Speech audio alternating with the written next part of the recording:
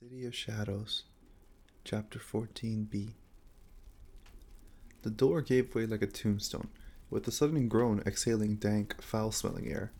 I pushed the front door inwards, discovering a corridor that sank into darkness. The place was stuffy and reeked of damp. Spiraling threads of grime and dust hung from the ceiling like white hair. The broken floor tiles were covered by what I looked like a layer of ash. I also noticed what appeared to be footprints making their way into the apartment. "Holy Mother of God," mumbled the caretaker. "There's more shit here than on the floor of a hen house." "If you'd rather, I'll go on my own," I said. "That's exactly what you would like. Come on, you go ahead, I'll follow." We closed the door behind us and waited by the entrance for a moment, until our eyes became accustomed to the dark. I could hear the nervous breathing of a caretaker and noticed the sour smell of her sweat. I felt like a tomb robber whose soul is poisoned by greed and desire. "Hey, what's that noise?" I asked the caretaker in an anxious tone.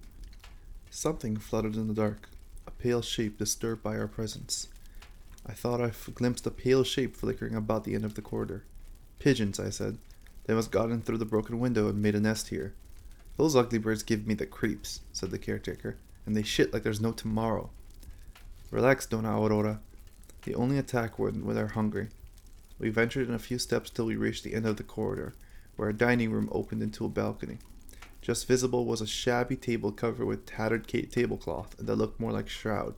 4 chairs held awake, together with a couple of grimly glass cabinets that guarded the crockery, an assortment of glasses, and a tea set.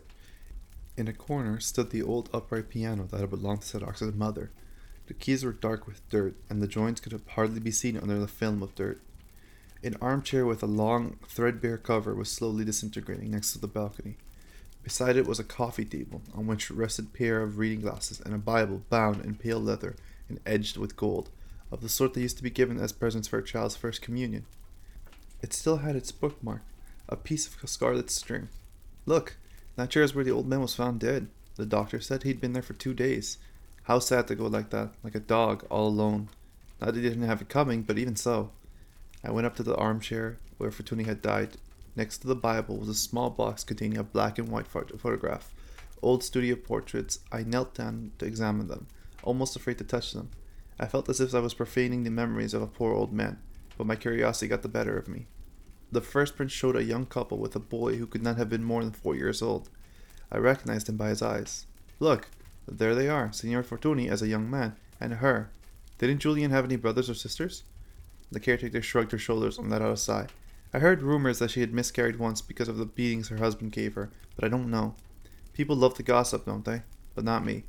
All I know is that Julian told the other kids in the building that he had a sister only he could see. He said that she came out of mirrors as if she were made of thin air and that she lived with Satan himself in a palace at the bottom of a lake. My Isabelita had nightmares for a whole month. That child could be really morbid at times." I glanced at the kitchen. There was a broken pane in a small window overlooking the inner courtyard, and you could hear the nervous and hostile flapping of the pigeons' wings on the other side. "Do all the apartments have the same layout?" I asked. "The ones that looked onto the street do, but this one is an attic, so it's a bit different. There's a kitchen and a laundry room that overlooks the inner yard. Down this corridor there are 3 bedrooms and a bathroom at the end. Properly decorated, they can look very nice, believe me. This one is similar to my Isabelita's apartment, but of course right now it looks like a tomb." "You know which room is Julian's?" "The first door is the master bedroom. The second is a smaller room, and it was probably that one, I'd say." I went down the corridor. The paint in the walls was falling off in shreds. At the end of the passage, the bathroom door was ajar.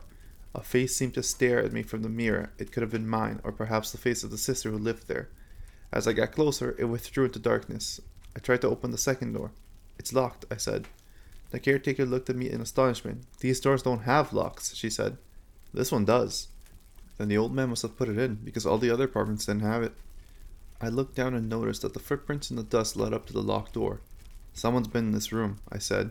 "Recently." "Don't scare me," said the caretaker. I went up to the other door. I didn't have a lock. It opened with a rusty groan when I touched it. In the middle stood an old 4-postered bed, unmade. The sheets had turned yellowish, like winding sheets, and a crucifix presided over the bed. The room also contained a chest of drawers with a small mirror on it, a basin, a pitcher, and a chair. A cupboard, its door ajar, stood against the wall.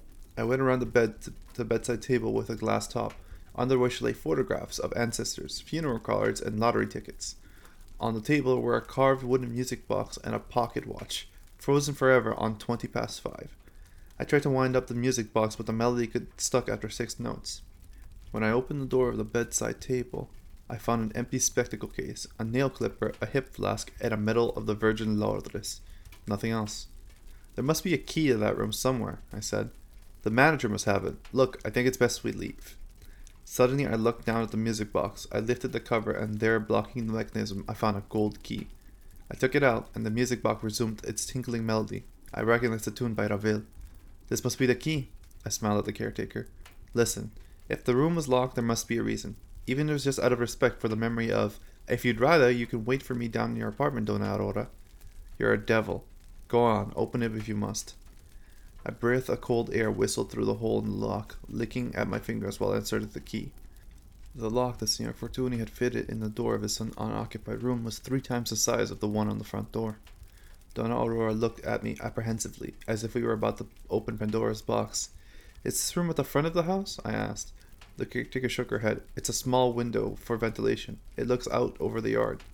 I pushed the door inward. An impenetrable well of darkness opened up before us, the meager light from behind barely scratching at the shadows. The window overlooking the yard was covered with pages of yellowed newspaper. I tore them off, and a needle of hazy light bored through the darkness. Jesus, Mary, and Joseph, murmured the caretaker. The room was infested with crucifixes. They hung from the ceiling, dangling from ends of strings, and they covered the walls, hooked on nails. There were dozens of them. You could sense them in every corner, carved with a knife on the wooden furniture, scratched on the floor tiles, painted red on the mirrors. The footprints that had led us to the doorway could now be traced on the dust around the naked bed, just a skeleton of wires and worm-eaten wood. At the end of the room, under the window, stood a closed roll-top desk, crowded by a trio of metal crucifixes. I opened it with care. There was no dust in the joints of the wooden slats, from which I inferred that the desk had been opened quite recently. It had 6 drawers. The lock had been forced open. I inspected them one by one. Empty. I knelt down by the desk and fingered the scratches covered by the wood, imagining Julius Sarax's hands making those doodles, hieroglyphs whose meanings had been obscured by time. In the desks, I noticed a pile of notebooks and a vase filled with pencils and pens. I took one of the notebooks and glanced at it. Drawings in single words, mathematical exercises, unconnected phrases, quotes from books, unfinished poems. All the notebooks looked the same. Some drawings were repeated page after page with slight variations. I was struck by the figure of a man who seemed to be made of flames. Another might have been an angel or a reptile coiled around a cross. Rough sketches hinted at a fantastic rambling house, woven with towers and cathedral-like arches. The strokes were confident and showed a certain ability. Young Sarax appeared to be the draftsman of some promise, but none of the drawings were more than rough sketches. I was about to put the last notebook back in its place without looking at it when something slipped out from its pages and fell at my feet. It was a photograph in which I recognized the same girl who appeared in the other picture, the one taken at the foot of the building. The girl posed in a luxurious garden, and beyond the treetops just visible was the shape of a house I had seen in sketches and drawings of the adolescent Sarax. I recognized it immediately. It was the villa called the White Friar, on Avenida del Tibidabo. On the back of the photograph was an inscription that simply said, "Penelope who loves you." I put it in my pocket, closed the desk, and smiled at the caretaker. "Seen enough?" she asked, anxious to leave the place. "Almost," I replied. "Before you said soon after Julien left for Paris, a letter came for him, but his father told you to throw it away." The caretaker hesitated for a moment, and then she nodded. "I put the letter in the drawer of the cabinet at the entrance hall, in case the Frenchwoman should come back one day. It must still be there." We went down to the cabinet and opened the top drawer. An ochre-colored envelope lay on the top of a collection of stopped watches, buttons, and coins that had ceased being legal 10 or 20 years ago. I picked up the envelope and examined it. "Did you read it?" "What do you take me for?" "I meant no offense. It would have been quite natural under the circumstances if you thought that Julien was dead."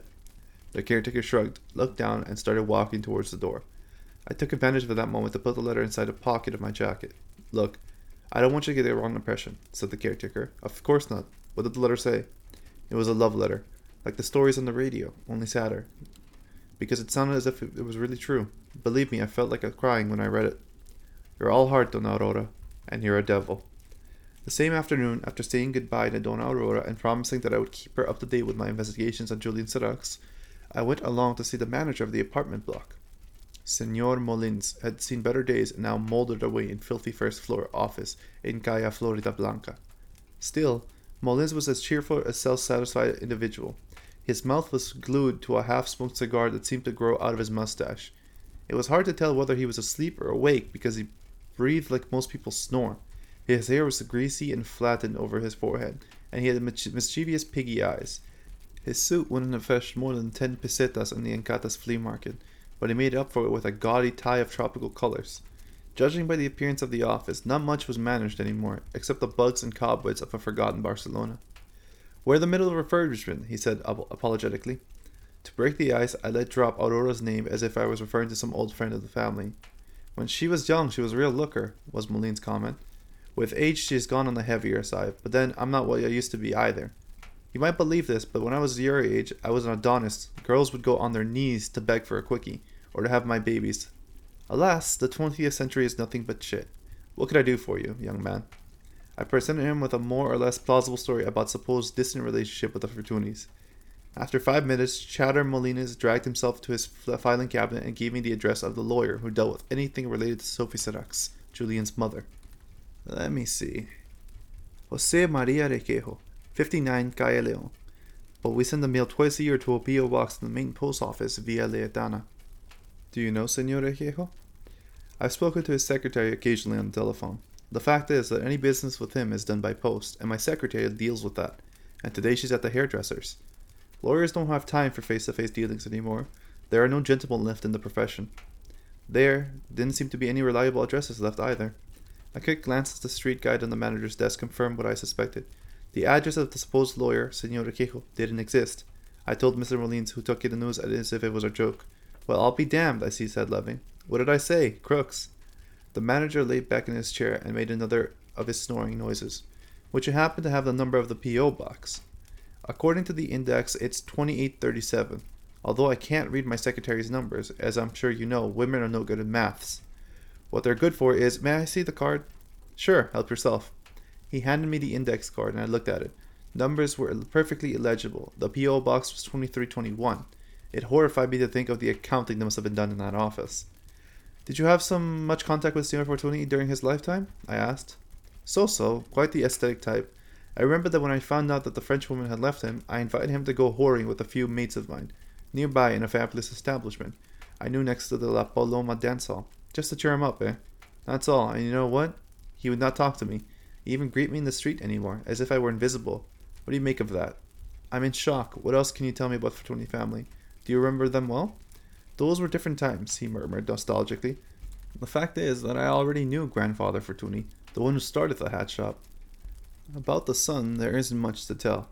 Now, the wife, she was spectacular. What a woman. And decent, too. Despite all the rumors and the gossip. Like the one about Julian's not being Fortuny's legitimate son? And where did you hear that? As I said, I'm part of the family and everything gets out." "None of that was ever proved. But it was talked about," I said encouragingly. "People talk too much. Humans are descended from the monkeys. They come from parrots. And what did people say? Don't you feel like a little glass of rum? It's Cuban, like all the good stuff that kills you." "No thanks, but I'll keep you company in the meantime. You can tell me."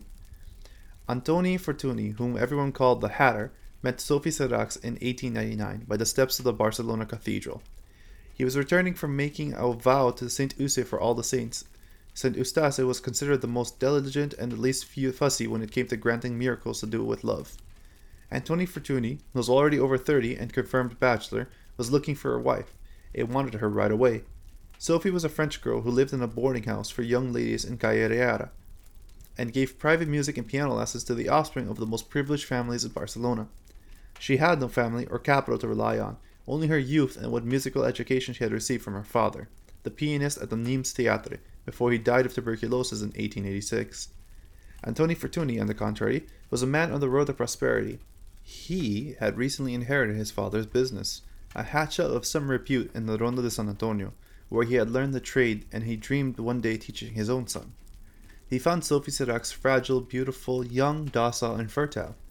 Saint Eustace had obliged. After 4 months of insistent courting, Sophie accepted Antoni's marriage proposal. Senor Molins, who had been a friend of Fortuny the Elder, warned Antoni that he was marrying a stranger. He said that Sophie seemed like a nice girl, but perhaps this marriage was a bit too convenient for her, and he should wait for a year at least. Antoni Fortuny replied that he already knew everything he needed to know about his future wife. The rest did not interest him. They were married at the Basilica del Pino and spent their 3-day honeymoon in a spa in the nearby seaside port, the Mangot. The morning before they left, the Hatter asked Senor Molins, in confidence, to be initiated into the mysteries of the bedroom. Molins sarcastically told him to ask his wife. The newlyweds returned to Barcelona after only 2 days. The neighbor said Sophie was crying when she came into the building. Years later, Vicenteda swore that Sophie had told her the following: that the Hatter had not laid a finger on her, and that when she tried to seduce him, he called her a whore and told her he was disgusted by the obscenity of what she was proposing. 6 months later, Sophie announced that her husband that she was with child by another man. Antoni Fortuny had seen his own father hit his mother on countless occasions and did what he thought was the right thing to do. He stopped only when he feared that one more blow would kill her. Despite the beating, Sophie refused to reveal the identity of the child's father. Applying his own logic to the matter, Antoni Fortuny decided it must be the devil, for that child was a child of sin, and Sin had only one father, the evil one. Convinced in this manner that Sin had snuck into his home and also between his wife's thighs, the Hatter took to hanging crucifixes everywhere, on the walls, on the doors of all the rooms, and on the ceiling. When Sophie discovered him scattering crosses in the bedroom to which she had been confined, she grew afraid, and with tears in her eyes, asked him whether he had gone mad. Blind with rage, he turned around and hit her. A whore like the rest, he spat as he threw her onto the landing, after flaying her with blows from his belt. The following day, when Antoni Fortuny opened the door of his apartment to go down to the hat shop, Sophie was still there, covered in dry blood and shivering with cold. The doctors never managed to fix the fractures in her right hand completely. Sophie Sarax would never be able to play piano again, but she would give birth to a boy, whom would be named Julian, after the father she had lost when she was still too young, as happens with all good things in life. Fortuny considered throwing her out of his home, but thought that the scandal would not be good for business. Nobody would buy hats from a man known to be a cuckold. The two didn't go together. From then on, Sophie was assigned to a dark, cold room at the back of the apartment. It was there she gave birth to her son with the help of 2 neighbors. Antoni did not return home until 3 days later. "This is the son God has given you," Sophie announced. "If you want to punish anyone, punish me, but not an innocent creature. The boy needs a home and a father. My sins are not his. I beg you to take pity on us." The first months were difficult for both of them. Antoni Fortuny had downgraded his wife to the rank of a servant. They no longer shared a bed or a table and rarely exchanged any words, except to resolve some domestic matter. Once a month, usually coinciding with a full moon, Antoni Fortuny showed up in his Sophie's bedroom at dawn and without a word charged at his former wife with vigor but little skill. Making the most of these rare and aggressive moments of intimacy, Sophie tried to win him over by whispering words of love and caressing him, but the Hatter was not a man of frivolities, and eagerness of desire evaporated in a matter of minutes, or even seconds. These assaults brought no children. After a few years, Antoni Fortuny stopped visiting Sophie's chamber for good, and took up the habit of reading the Gospels until the small hours, seeking in them a solace for his torment. With the help of the Gospels, the Hatter had made an effort to kindle some affection for the child with deep eyes who loved making a joke of everything and inventing shadows where there were none. Despite his efforts, Antoni Fortuny was unable to feel as if the little Julian were his flesh and blood, nor did he recognize any aspect of himself in him. The boy, for his part, did not seem very interested in either hats or the teachings of Catholicism. During the Christmas season, he would amuse himself by changing the positions of the small figures in the nativity scene and devising plots in which baby Jesus had been kidnapped by 3 magi from the east who had wicked intentions. He soon became obsessed with drawing angels with wolf's teeth and inventing stories about hooded spirits that came out of the walls and ate people's ideas while they slept. In time, the Hatter lost all hope about being able to set this boy on the right path. The child was not Fortuny and would never be. Julian maintained that he was bored in school and came home with notebooks full of drawings and monstrous beings, winged serpents and buildings that were alive, that walked and devoured the unsuspecting. By then it was quite clear that fantasy and adventure interested him far more than daily reality around him. Of all the disappointments amassed during his lifetime, none hurt Antoni Fortuny more than the son whom the devil had sent to mock him.